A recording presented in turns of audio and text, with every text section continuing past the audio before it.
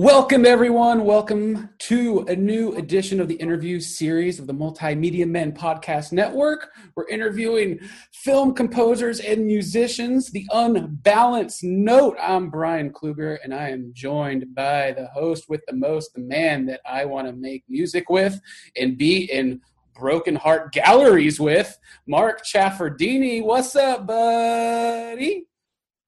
Well, hi there, Brian. Man, it breaks my heart whenever we don't do the show, so I'm so glad to be back on the air with YOW. Our hearts just touch all the time, and I'm very happy when we're together and seeing each other because we're both in Dallas, Texas, but I believe we have a fantastic, a legendary, an amazing musical guest here, the phenomenal, excellent, intercontinental champion of music and film composing, Genevieve Vincent. What's going on? Whoa. It's like, I feel like I'm at the WWE and I'm like rolling out like 80s style and I need some like, I don't know, t-shirt guns or something to go off. You do. So in conjunction with that, what is your WWE entrance music to you to come out with Guns A-Blazing? Oh, that's a tough one. I'm probably a Guns N' Roses song, but I guess Welcome to the Jungle. Why not just go for it? That is amazing. I like it. We like Guns N' Roses here. Get that guitar riff. It's a face melter. Are you in Los Angeles? Are you in Canada? Where in the world are you? I am in Los Angeles, sir. Oh, where the weather is. Well, what's the weather like there right now? Because there are some fires over on the West Coast, right? Are you doing all right in that?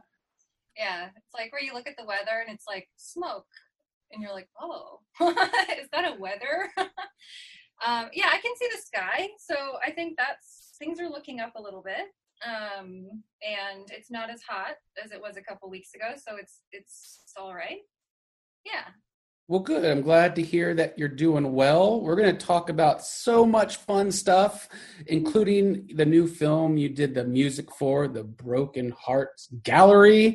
Very excited to talk to you about that, as well as one of your bands, Dark Dark, and the new music videos and music you've been releasing, as well as some schooling and stuff like that. But first, we got to start at the very beginning. Where did it all start for you, Genevieve? Where did it all begin? Was it an album your parents played for you, or that you snuck from somewhere? Where did it all begin for you in music? It all started with violin lessons when I was 3, which I was forced into, as many of us are. And then I just started, writing songs and fiddling around on the piano and kind of just. I don't know. I was kind of like a latchkey kid, so I just had a lot of time by myself as an only child for a very long time. And I just really loved to just I would just sit around and write music and I don't know, make up melodies and just have fun, and it was just kind of a pastime, and I don't know, I just always loved it. So it was always there was sort of never anything I liked more than making music, I guess, since I was just as long as I can remember. All right. So do you remember the actual first violin you played on, or the first piano or keyboard you had when you were that little? Oh, yeah. Yeah, so I did Suzuki Violin Method, and they make these teeny tiny baby violins. Actually, you know what? Before that, they give you toilet paper rolls. It's this, they cobble together this violin shaped cardboard thing. And then they to practice holding it when you're really little. And then once you're not gonna drop it on the floor, they give you a baby violin. So yeah. And I remember playing Lightly Row, really out of tune, and my mom being it's so out of tune. That's really funny. And do you remember the first song you learned on piano as well? Piano was more of amateur hour because, I just told you I played on toilet paper rolls, and now I'm saying piano was more amateur hour, so I don't know what that means. Basically, I wasn't really formally trained in piano for a long time. My mom played piano, and so when I picked up piano, I just started like making up my own stuff right away. I did take singing lessons for a very long time too, like did the whole classical singing, like opera thing for about 10 years, like in Vancouver at the Royal Conservatory of Music. So the piano thing was more just like, I guess I would think of more like vocal melodies and stuff, but then like I wanted the juxtaposition of harmony under it. And like, I don't know if my mom was just like, we can't afford like another set of music lessons, but like we just didn't, I don't know, like I just didn't really take piano lessons until like I went to college, basically. Like I just sort of fiddled around on piano and like figured stuff out. So yeah. And so while you were doing that, and I guess maybe before college, you were writing your own songs at an early age and playing these musical instruments. Was there a time where you were performing in front of family and friends, like on like the fireplace steps? And you're like, you got to listen to my new song. This is what I just wrote. Oh yeah, definitely. Like every talent show, like I used to like, I don't know, like do the whole singer-songwriter, like write a song and play it and like force them to listen to me play. Which, yeah, like, you know, I mean, they were very polite about it, so it's fine.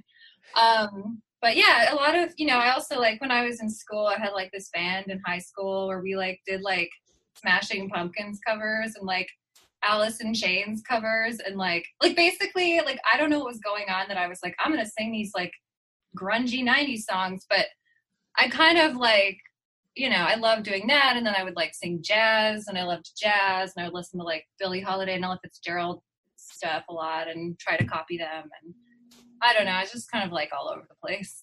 What was your high school band name of the Smashing Pumpkins cover songs? You know, I like, what the hell was it? Like, I don't know if I can remember. Oh man, it was so, we were such a bunch of like weirdos. Like, I don't think that they'll mind if I say that. Like a little group of misfits. I don't really know what we called ourselves. It was like, but we took it really seriously. I mean, it was like band practice, like, you know, every 2 days, and like the school music room, like we gotta like rent the room out, and yeah, I mean, good stuff. That's great. So when was it that your love of film and love of music collided? I guess it's kind of like always, you know, it's really hard to pinpoint. I always loved watching movies, and I was always like really moved by music to picture, like even some like ads, like literally even some commercials, I would like tear up at the music, like some kind of weirdo. I don't know. I think it was always like really emotional to me to see how like music and picture kind of like collided. But I think that if there's one movie that really caught my attention when I was little, it was The Shawshank Redemption. And I remember just hearing Thomas Newman's score to that, and then like just like losing my mind, and then like going and listening like over and over and over and over and over, like obsessively to that score. And yeah, I think if that's probably a pretty significant piece of work that got me really interested in film scoring. And that's what you studied at the Royal Conservatory? No, so at the Royal Conservatory, I was just doing classical singing. So I was learning a lot of like Handel, Haydn, Fauré, Poulenc, like, you know, art songs and operatic songs. And that was cool because like I memorized a lot of music, which, you know, I think that just, I'm more of an ear learner anyway. So that was sort of cool. It kind of focused my ear to like be able to memorize things really well. But I learned film scoring when I went to Berkeley. And that's where your love. And then, so is that, you made like maybe like a thesis or a student film with your music? And is that how you kind of jumped into the whole Hollywood movie and TV shows type of thing? I wish that would have been a faster way to go. You paid your dues. Yeah, I totally paid my dues. You know, I think I'm still paying my dues. Like, I don't know if you ever stop paying your dues, but like, it's kind of like, you know, I love doing it, so it doesn't really feel like paying. But yeah, I think the first time I actually ever scored anything other than like little assignments at Berkeley was there was a filmmaker in Vancouver. His name's Jeff Chiba Stearns, and he had this short animated film that was all animated on yellow sticky notes. And he called it Yellow Sticky Notes. And he basically was like, we knew each other from Vancouver, and he asked me if I would score it for free. And of course, I was like thrilled. So I scored it using like Reason. Like basically, like I didn't really have like a super deep knowledge of like tech, but I was using like DP and Reason, stuff like that. So I basically did the whole thing with Reason, which is kind of crazy to think about now. But we did it all remotely, and he liked it, and that short film actually ended up at the Tribeca Film Festival, premiering there. So I was in second year college, and I remember going to the Tribeca Film Festival to see the premiere there, meeting up with Jeff, and like watching the short film with my music in a theater, and being like, oh my God, like this is literally the best. This is like the best experience of my whole life. Like I was like, so. That was really amazing. Yeah. Well, part of being an artist is trying to find your own way. Now, when you were in the bands in high school and you were trying to you're so enamored with Thomas Newman's score, where do you think in the process you learned the most about what it is that you like most about music? I think one of the things that I always was really attracted to was original voices. And I mean, I guess just anytime, like, so that's obviously really a subjective thing to say, but I think for me, it's like, anytime I hear something that I feel like I've never heard before, I'm really excited by it. So I remember like, even just hearing like some of these like classical art composers, like Poulenc, for example, or Fauré, like these are sort of lesser known to like the general public composers, but I remember like some of the like harmonic juxtapositions, like with their melodies, like they sounded so unusual to me. And I remember just being really excited by that. And I think, the other thing, to sort of bring that through to like Thomas Newman's score, I think in the moment when I first heard it, and even still, there's something about, it's basically to me poetry, because he's chosen these sort of, I mean, it's not like it's it's not like it's Baroque music, so you have like 10,000 notes and there's sort of that like overt complexity, but you're hearing this like beautiful sort of selection of just like the right notes in the right places, and there's just something that's unusual about the juxtaposition of the harmony and the melody, and how the harmony colors a melody that like is only like a few notes long. So I think I just get really sort of enamored by just how harmony colors melody in different ways, and like those kinds of choices. And I honestly just get really sort of excited every time I hear anything in any genre that I feel like, holy shit, I haven't heard that before. Well, Thomas Newman, he's definitely a voice who really makes, I sometimes he can do really alien sounding themes and melodies. Like Wally is a perfect example of how you're not really sure, is that an instrument? Is it a sound effect? Like, what is it? And it really does speak to his talents. But more to you finding your own voice, when you're trying to compose the things that you want to say, sometimes as a young artist, you don't know what you don't know. So your interpretation leads you down a path versus the way if you were taught in school. How do you approach? Do you go more of, I'm going to find my own way, or this is what my teacher said to do? Definitely the find your own way thing. I think part of that is just a bit of ineptitude in a certain way, because I'm dyslexic. So like, I feel like it's always been tough for me to kind of like color in the lines. I think over the years, I've actually gotten a lot better at doing that, at coloring in the lines. But I think my natural approach is to always find my own way, because when you're dyslexic, a lot of like normal things, like you can't really just learn exactly the same way as everyone else. So you're always sort of coming up with new ways of reframing tasks, I guess, so that they're doable. So to me, it's kind of like, you know, everything that I do is like a puzzle that I'm figuring out. So I think I have to start with the clarity of what am I trying to say? That's the first thing. And then sort of taking steps back from that to try to actually build it. And I think just because I've had to sort of be strategic with how to do things in a lot of different arenas in my life, that just naturally translates over to how I approach writing music. So I guess, yeah, I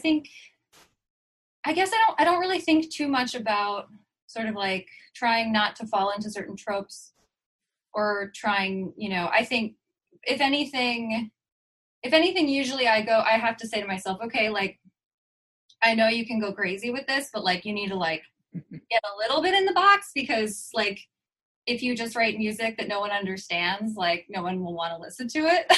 So like, I think I sort of go the opposite. I go the opposite way. So I try to kind of, I try to rein it in a little bit, you know, and I think there's definitely venues where you don't have to do that. Because there aren't expected tropes. Like when I'm writing concert music, I kind of just go for it. When I'm writing, you know, like stuff for Dark, kind of just like go for it. I don't worry too much about like how it's going to be received. But yeah, I think, I don't know, you know, I guess it's really hard to be objective. And I think, as far as like knowing whether or not your voice is original. And of course, you know, I guess if you're really getting down to it, no one's voice is really totally 100% original. But, you know, I guess, I just try to sort of be true to myself when I'm writing, and it, I don't know, it just comes out how it comes out, and we kind of workshop it from there, and yeah. Well, what do you think that's, thank you for sharing your story about being dyslexic and finding your own path, but is there something about your personal taste, your psyche, the things that you have inside of you that make you choose path A versus B? And how does your personal taste and it create the eventuality of the things that you compose? You know, like you did this great cue, series of cues for Hokkaido, the episode of Moving Art. Do you have an interest in Japanese culture? You know, tell us about that and that process. Yeah, for sure. So I was really fortunate to do 5 films for a Japanese Canadian director, the same guy that I did the short film for, Jeff Chiba Stearns. And through that, it was really important that, although those are Western scores, that I incorporated some of the just like instrumentation and influence of traditional Japanese music. And so over the years, I'd studied Japanese instruments, writing for Japanese instruments. I've listened to a lot of traditional different kinds of Japanese music. And I've talked to, you know, Japanese filmmakers and people about their feelings on kind of what's a tasteful sort of way to approach doing that sort of influence score. So when I got approached to do Hokkaido, it made a lot of sense to me because I had that experience, and I felt like I could really draw on a little bit of that experience and also find a way to do sort of my music, but just infuse it with a little bit of influence from the Japanese culture so that we could give the visuals a sense of place. That's awesome. Yeah. And then more to that point, I wonder if that is more scary because, you know, in something like Broken Hearts Gallery, you can sort of hide behind the dialogue or the sound effects. But when your music is almost front of screen, does that intimidate you that you're sort of, you know, you can't hide anywhere? I think I sort of like it. I like it because it's a real sort of communication between the filmmaker and the composer that, yeah, as you said, is not really very usual. So I think it really challenges me to rise to the occasion and like to rise to that level, because you can't let it down on either side. And I guess like I do, of course, you know, every time I get a new project that's different, I do get a little bit like, of course, intimidated or, you know, nervous about it. But more than anything, I get excited about the challenge. And I kind of like, I don't know, like it just inspires me to like try to punch above my weight. Like, it's like, okay, like, let's do it. Like, let's see how it goes. Like, I don't know. My dad was a boxer. Maybe that's like where I get it from. So you go the distance then. Oh, I go the Push distance. yourself. I'm out here watching Rocky, and oh man, some of my favorite movies. It's so ridiculous. Some of my favorite movies are like the Rambo and Rocky movies, and I'm just like, oh, does it get any better than that? I don't know. You're speaking Mark's language, by the way, right now. Yeah. Awesome. That is good. So let's talk a little bit about this new film that has been released, The Broken Hearts Gallery. How did you come aboard this movie? And it said that, so Selena Gomez was a producer on that. And did you get to work with her? And what was it like doing this, you know, this big motion picture? Yeah. So I came aboard the film. I mean, let's see where to start. So I pitched some music, just tracks.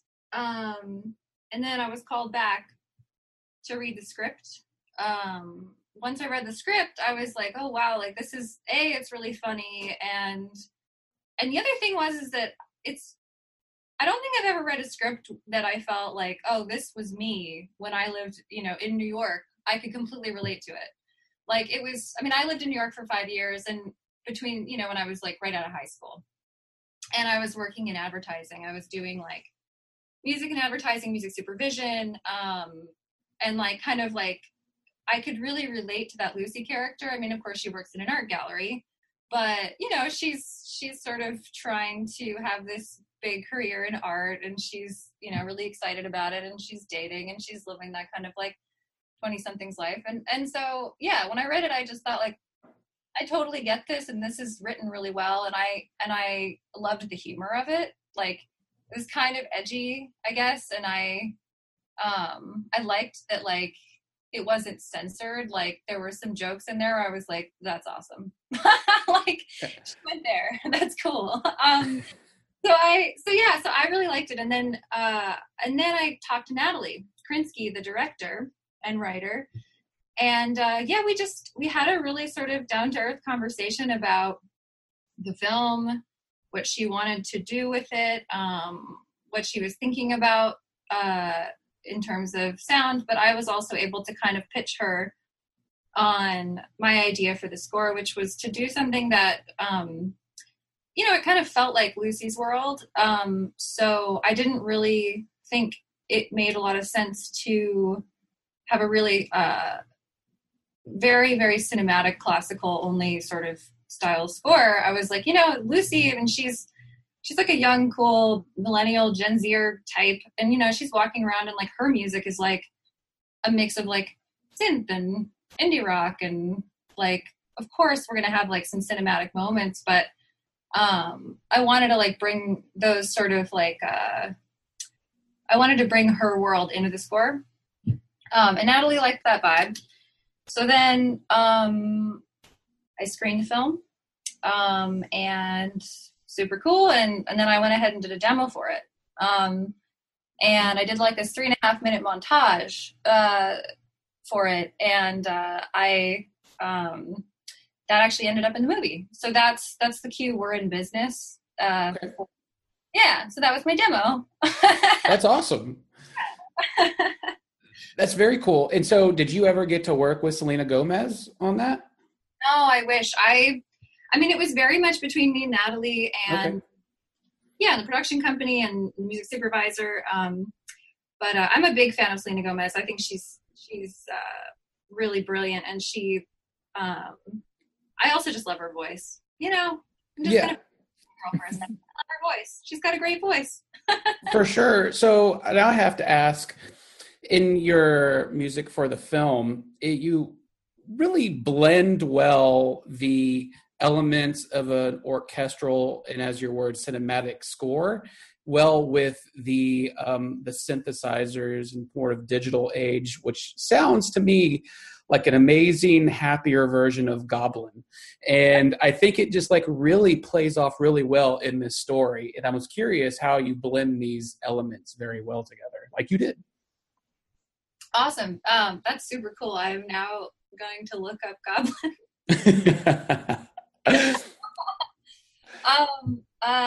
Yeah, so I don't know. I think that, you know, because I'm always like doing synthy and poppy stuff with Dark Dark, and then I'm writing like stuff like Hokkaido on my own on the other side of it. It was kind of like, I don't know, I guess it made a lot of sense, but I hadn't really done that exact thing before. So I mean, I think the first thing was like I just like went out and got some synths that I just liked the sound of. Because I was like, I need like a refresher. I need something that's exciting and inspiring. So like I got this like drum machine where I was like, this is fun. It's like a Roland. And I was like, let's just start with some 808s. And then I was kind of like, wouldn't it be funny to kind of have like some pizzicato in there with the 808s? Like, I don't know. I just kind of like it's a bit of a it's a bit of a sort of experimentation, I guess, as you go. And I think yeah, it's hard for me to sort of explain, because when I'm writing, I just sort of go into this like flow state. Sounds You're plugged into the matrix when you're doing this all. And then I finish it and I'm like, I don't know how this happened. So throughout your career so far, how many instruments have you learned to play? That's a good question. I mean, I guess so instruments like, I mean, obviously all the keyboard instruments are pretty much the same for the most part, you know. I mean, some drum machines, I mean, I can throw a shaker around. Are there any like woodwinds or brass that you can do? No, but I can do some pretty rad stuff with my voice, but I've never actually ventured into woodwinds or brass, which is a little weird now that I think about it, because like the breath control that I learned from like all the classical singing might make me like a natural at that. So maybe you just like sparked something. No, hey, from somebody that learned clarinet and saxophone from like age 10, I could see how the singing and train your voice and your mouth to get a tone or pitch that would be awesome. I think I kind of see, so on Hokkaido, for example, I worked with a woodwind player who played about 4 different woodwinds on that. And a lot of the time when I'm writing, especially with melodic stuff, I will sing everything into the DAW, and then I trace over it and orchestrate it. So I use my voice as like a pretty big writing tool. And the reason for that is that when I have an idea, the easiest and fastest quick, like it's just I can just sing it through, and then it's there. And so then I can kind of take my time, you know, filling it out, orchestrating it, working on it. But especially when working with, you know, woodwind players, or, you know, in fact, I also worked with a violinist on a project called Because We Were Girls, and he wasn't really a sheet music reader. And so there was a lot of like singing to him and then having him play what I sang. And I don't know, I find that to be like a really helpful tool. So yeah. That's cool. Very cool.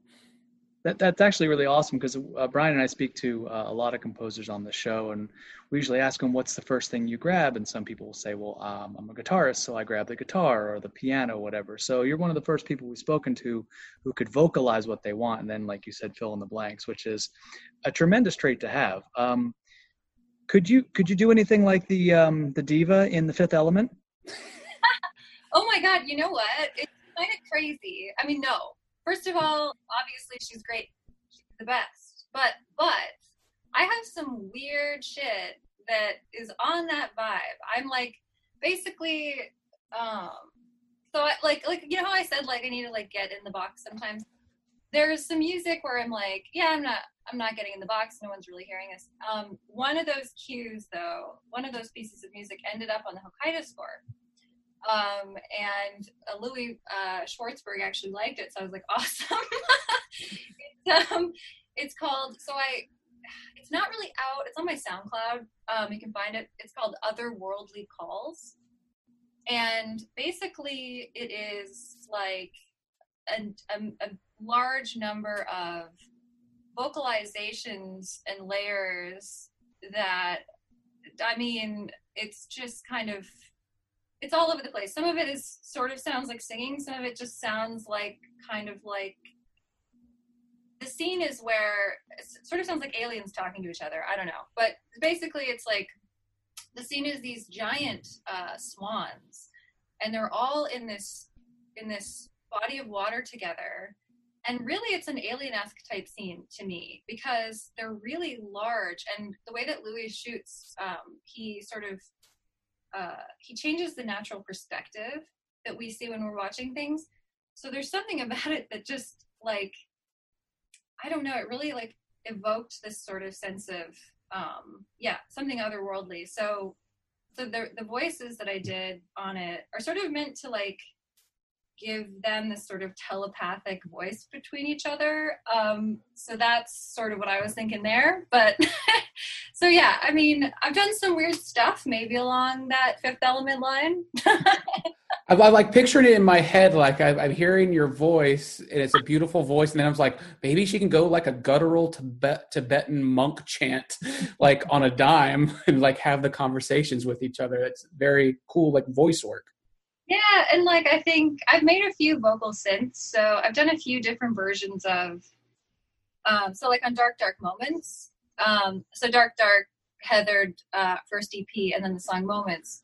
That song started out with basically me just sampling my voice, like a bunch of different ways, and then kind of playing that in and using that as the accompaniment to the top line that I then wrote. So, and then Chris and I produced it together. I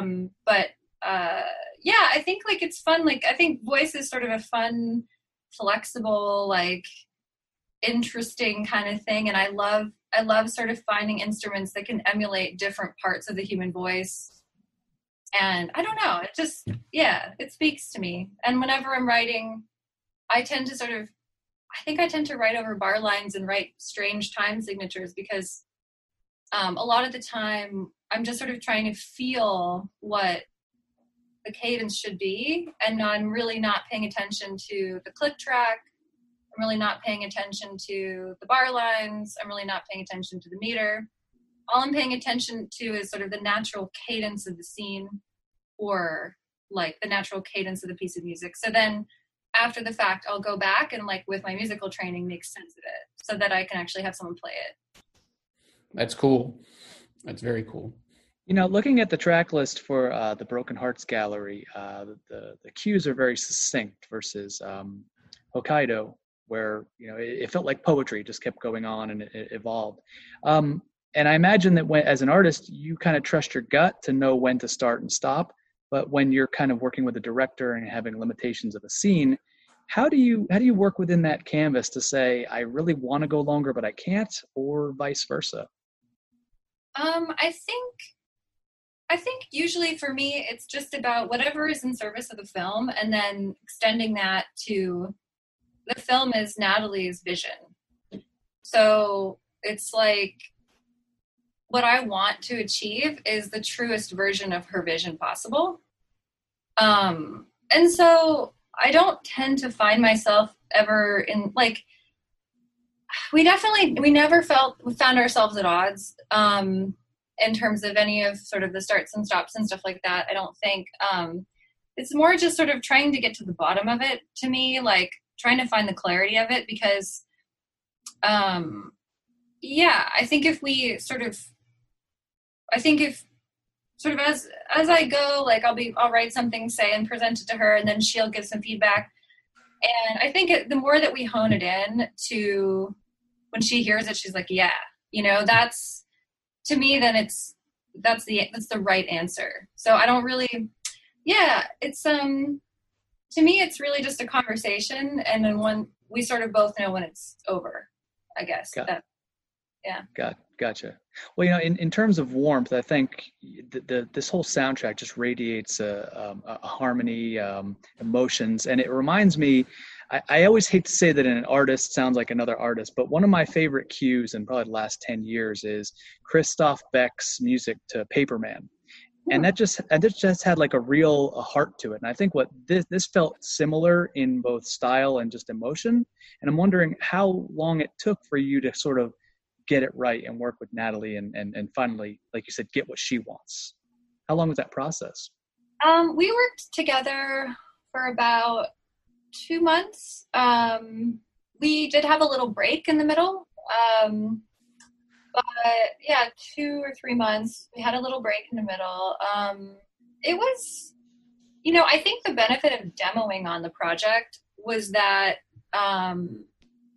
and sort of right after that, we knew that we aligned. So it was really a good opportunity for us to just figure out like the tone before the commitment was made. And so I think moving forward from that, in that queue, we're in business.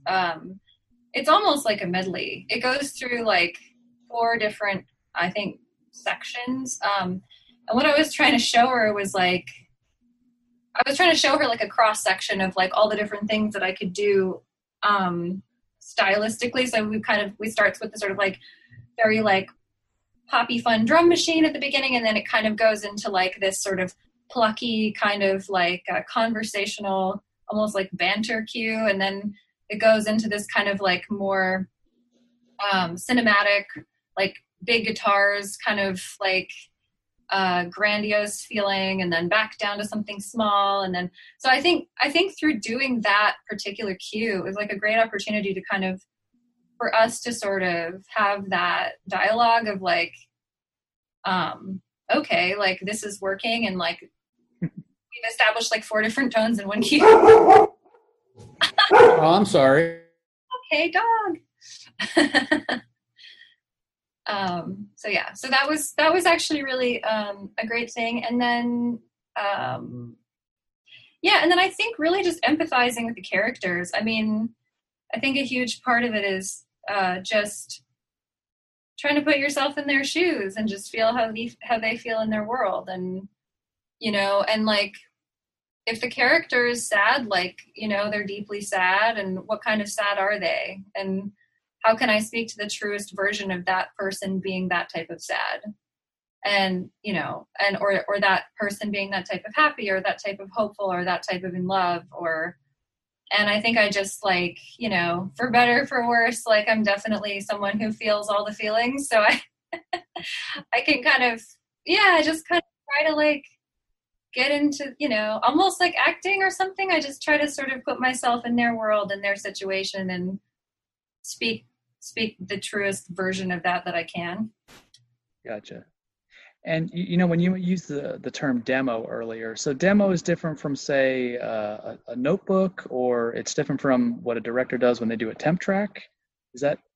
Yeah. So basically, like the demo is it's essentially a pitch to try to get the gig.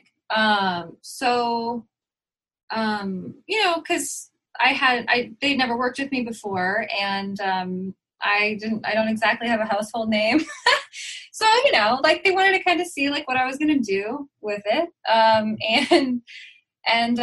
So it's basically, you just, you put together a pitch. It's kind of just like writing a cue, and you know, it's a good way for them to find out if you're on the same page, and if you can do it, basically, I think. And yeah, and for the demo, I mean, I kind of like went all out. Like, I mean, I really, basically, like once I described what I wanted to do to her, and they like what I wanted to do in the music to Natalie, she, you know, and she wanted me to demo. I realized that like, I needed to like take a really big swing at it. So I actually went out and bought like $3,000 worth of like new shit. And, yeah, I know, it's insane. And I was like, I like totally can't afford this. Like that literally in my head, I was like, I just messed up my credit. It paid off though. Yeah, so and then I was, you know, and then I was like, because the thing was, is like, I knew exactly what I needed to do the sound that I had told her that I wanted to do. And I wasn't going to like half-ass it. So I was like, all right, I said I was going to do this. I'm going to go do it. And then I also had it mixed, properly. So like the way that a final mix would be, instead of just like going with a demo mix, because like I just have this feeling, I'm like, this is such a huge chance for me. And like, I don't want to fuck it up. So, you know, I'm going to give it everything I possibly have. And, you know, if it's not good enough, like, at least I know that I did my best. That's perfect. That's perfect. That is good. I want to talk a little bit about Dark, if you don't mind. Yeah. The electronic pop duo Dark. Where the name Dark come up, and who has the capitalization dark and who has the lowercase dark? Yeah, me and Chris. Oh, I wish he was here. Me and Chris always, we always like laugh about this. I mean, I don't really know who Big Dark and who Little Dark is. Like, I have to change it day to day. Whoever, like, I don't know, whoever's feeling like bossier that day, who knows?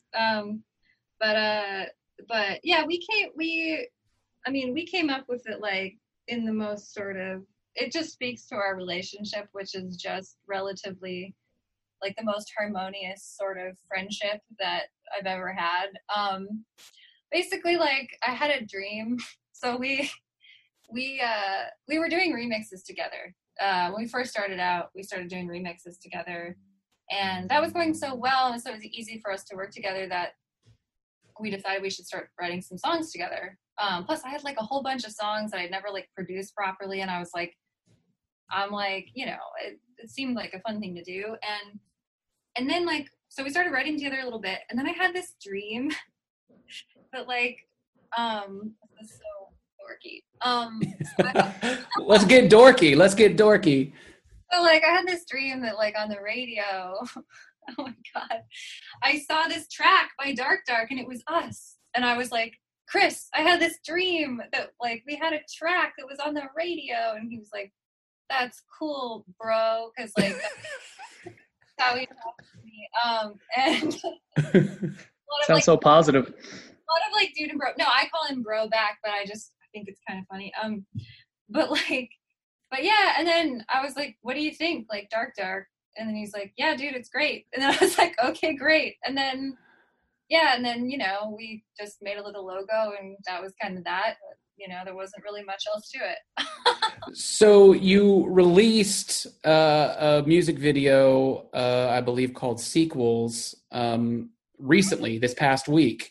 And I listened and watched, as I did a few of your other videos, and I am a fan, and I have to say that your music is it's like one with organic nature, it's kind of like a soundtrack to nature and animals flying and being free. I guess, does that kind of describe something that's what I watched, and I got like a real happy feeling from it. Yeah, I think that's amazing. Yeah, we, I think with the production, we tend to be maximalists and add a lot of extra little animal sounds and stuff like that. I mean, that track, I'm so proud of it, because like, it was kind of like, I mean, Chris and I have always, I mean, we've been able to collaborate with a couple of other rappers, like hip hop artists, but never for our like original stuff. Mostly in like co-writing situations or producing situations.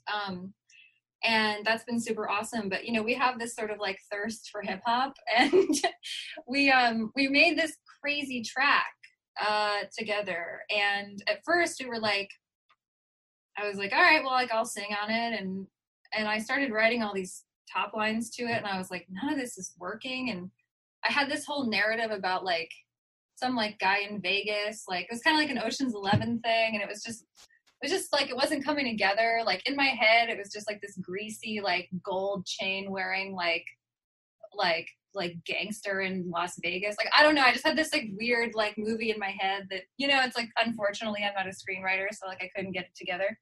But like, I should just stick to writing music. But like, so like we were just like, oh, this track is so rad, but we have like, what are we going to do? And then I went to France and just like got this thing that popped into my head where I was like, dude, we need a French rapper. Like that would be awesome. And we started checking out different like French rappers, and like, yeah, when we got the chance to like work with Leone, we were like, I mean, we were just so excited because he's just so talented and he's so good. And he just wrote that top line and he just like sent it back to us, and we just like lost our shit. We like fell on the floor. And then since I speak French because, you know, Canada, I sang with him in the choruses and like added some things, and, you know, we honed it in a little bit, but yeah, that probably didn't answer your question. I just went on a tangent, but hey. No, hey, it's a good story. I didn't know you went to France to found the artists and everything. That's really cool. Yeah. No, but I'm a fan of Dark, and I like how you earlier in the show, you said you're a woman of many hats. You're a jack of all, or a Jacqueline of all trades. And so you're doing you film composing, scoring, this electronic band. Where do you find time to breathe? Well, I like in a past life, I mean, not really, in a past life, I had a real job, and I, well, it was a good real job. I learned what it was like to have to, you know, like just get up and go to work and do all that stuff. And was that the advertising job? Yeah. I mean, so I worked in music supervision and advertising, and, you know, like I really liked it. But I guess what I'm trying to say is I'm so grateful to be able to make music all the time, like for work, that like, it's like, it doesn't, like, there's never a time where I'm like, oh, I'm too busy. Like, I'm always like, and now what? And now what? And now what? Like, I really love it. And I also just love so many different kinds of music.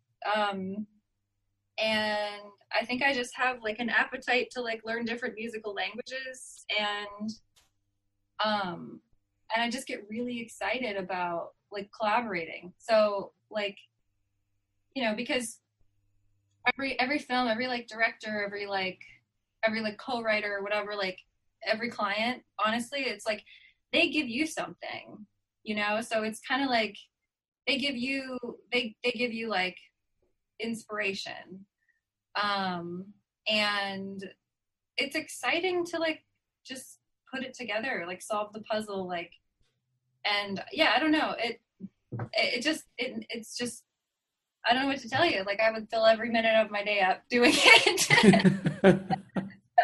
Well, that's good. I'm glad you're in that business and you're succeeding and doing wonderful stuff. And I think that brings up my next question. Is there a certain type of genre of film that you're dying to dive into? Yes. Well, what is it? Can you guess? Just take a guess. Oh my God. Hopefully 80s slasher horror. Oh, yeah, that'd be cool. Musicals. Okay. Well, I mean, look, never say never. All music is music, and there's something good to be said about every genre out there. But but like yeah, I think I'm dying to do sci-fi. Ooh. I'm dying to do a sci-fi. I'm actually working on a thriller right now.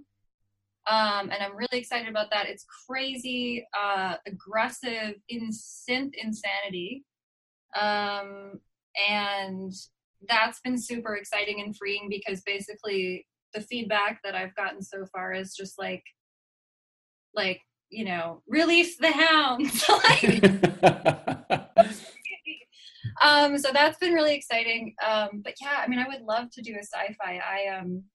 My grandfather worked at NASA and is a nuclear physicist. And I think like space has just always just been this, I mean, it's just incredibly beautiful and frightening and interesting and exciting. And I think, as inspiration for art of any kind, it's just like kind of an endless place to get it from. So, and I wrote a big concert piece called The Philion for a 40-piece orchestra. That's out on my SoundCloud too. For a Philion, I mean, that was like basically me scoring a movie that nobody asked me to score.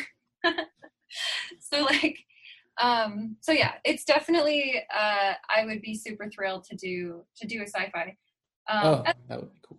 Yeah. And I'm also like excited to do a drama, something that touches on some of the darker subjects as well. So. Very cool. Very cool. Let's jump into some really fun questions right now, if you don't mind. Yeah. What is your most thrilling musical experience, both as a musician / composer and as a fan? Whoa. Oh, yeah, that's a tough one. Thrilling musical experience. Most thrilling. So it could kind of be something like for as a fan, if like there was like a show that you saw when you were younger, growing up, that you're like, I'm in the front row, or if it was working with somebody as like a musician or something like that, or that moment where you're like, okay, this is what I'm going to do, or this is like the perfect work that I've done, something like that.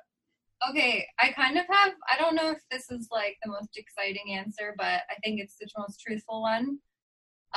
When I was at Berklee, I had this teacher called Alla Elena Cohen, and I remember hearing her play Chopin for like the first time, and I remember she played it so insanely beautifully that like tears were just like streaming down my face in class, and I just like could not keep it together. She's absolutely incredible. I mean, she's also a composer and has a ton of records out. But yeah, I had never heard anyone play so beautifully, like in my presence. So that was amazing. Yeah, that would be it. As the fan and as the as the musician?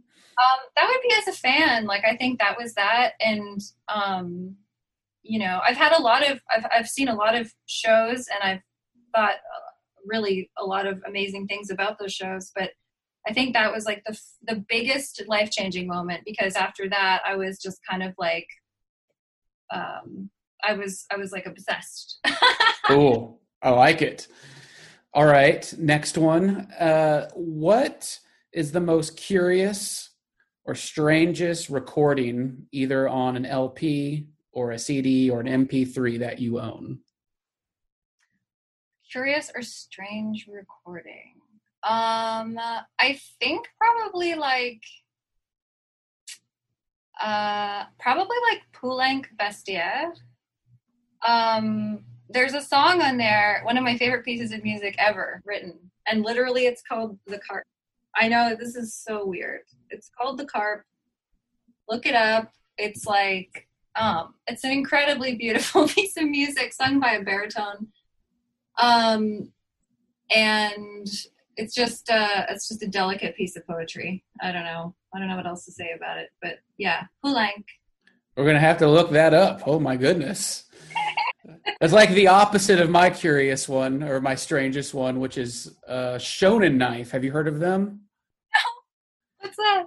Shonen Knife is a all-female Japanese punk group that sings about food, and they do a cover of Weird Al's "Eat It."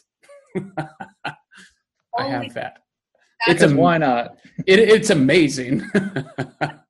Absolutely amazing. Yeah. Shonen Knife. All right, cool. So I'm gonna have to look up the one you just say the name again of the band. So the band is a composer. Okay, composer. Called his last name is Poulenc. Okay. And the piece of music is the Carp, and it's part of a collection of songs from the Vestiaire. Awesome. All right. Also, another one. Let's go. We're going to keep going. So you mentioned earlier that the Shawshank Redemption was a big turning point in film music for you. Are there any other, besides Shawshank Redemption, musical moments from movies that have always stuck with you? Something like that. Any particular music swell in a film, like E.T.'s Flying with Elliot or something like that? Is there any particular music moments in movies that you just inspire? Yeah, definitely. I think actually a recent one is I just absolutely loved Johan Johansson's score to Arrival. Ooh, yes. Heptapods. And the way that he gave them a voice. And I mean, I just love that score. I have it on vinyl, and it's every time I listen to it, there's just like new things that I discover about it. But the way that worked with the heptapods, like it's just incredible. And another, I mean, in that same realm, in terms of those types of composers, when I watched Chernobyl, I was like completely blown away by the score that Hildur did.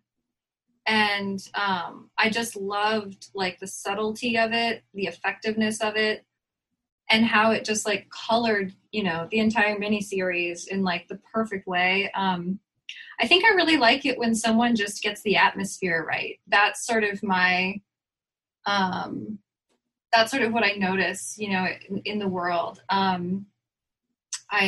think, to speak about like some older scores, Vertigo is one of my favorite scores. And I mean, it would be hard to pick a moment in that film, but, that's one of the most beautiful scores to me.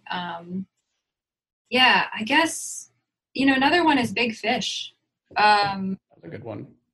And like, I mean, it is so hard. I mean, Eternal Sunshine of the Spotless Mind is another one that just like,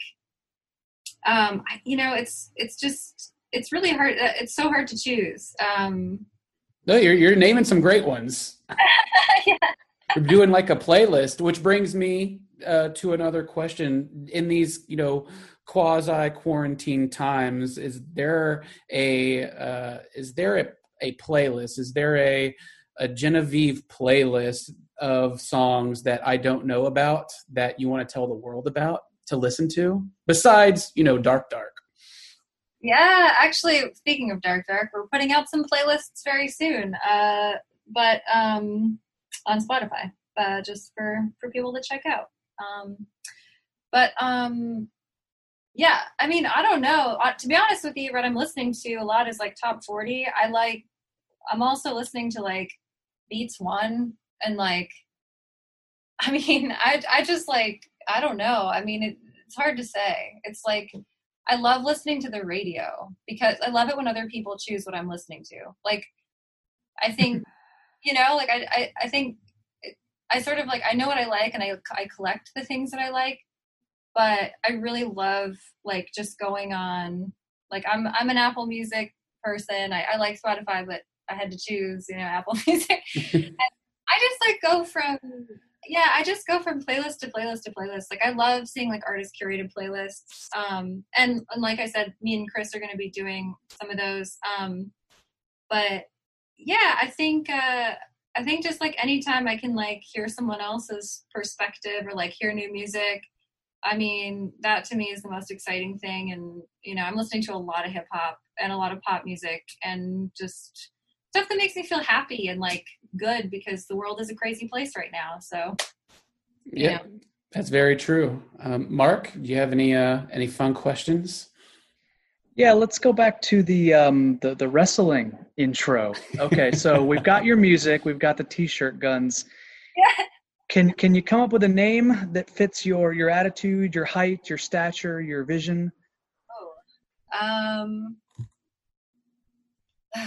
It's so hard. I mean, it'd have to be something quirky, maybe like, yeah, it'd have to be something quirky because, obviously that's happening. Like, against my will, I'm just quirky. But I don't know, damn, if I was a wrestler, I mean, I'd be a pretty ineffective one. I'm not going to lie. I'd be like, I don't know if I would be like that tough in the ring, you know what I mean? But maybe I could just like be silly, or I can't think of a name really. All I know is like when I was little, me and my dad used to like play wrestlers. That's awesome. Back in the day, I thought I was up for the task. Now I'm like,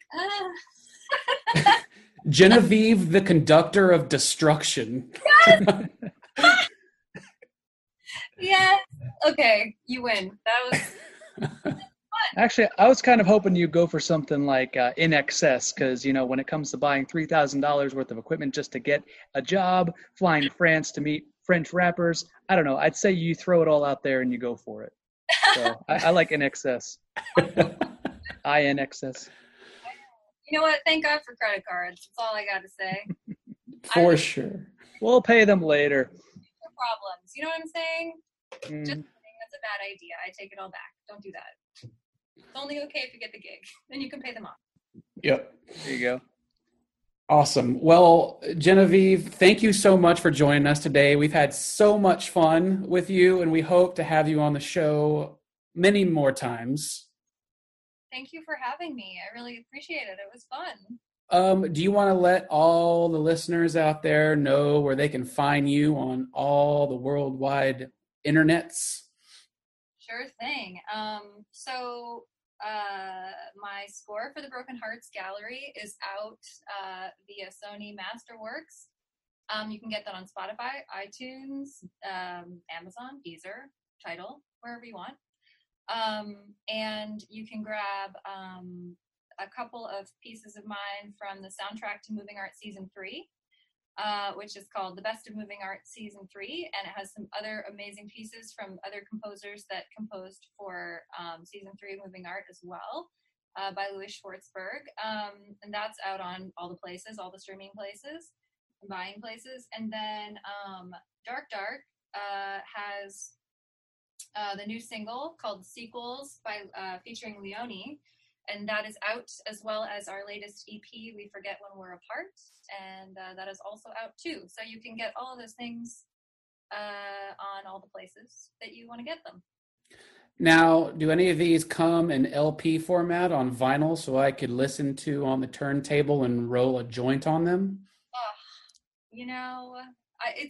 I really wish Chris was here, because that's the kind of thing that Chris would be like, yeah, I agree.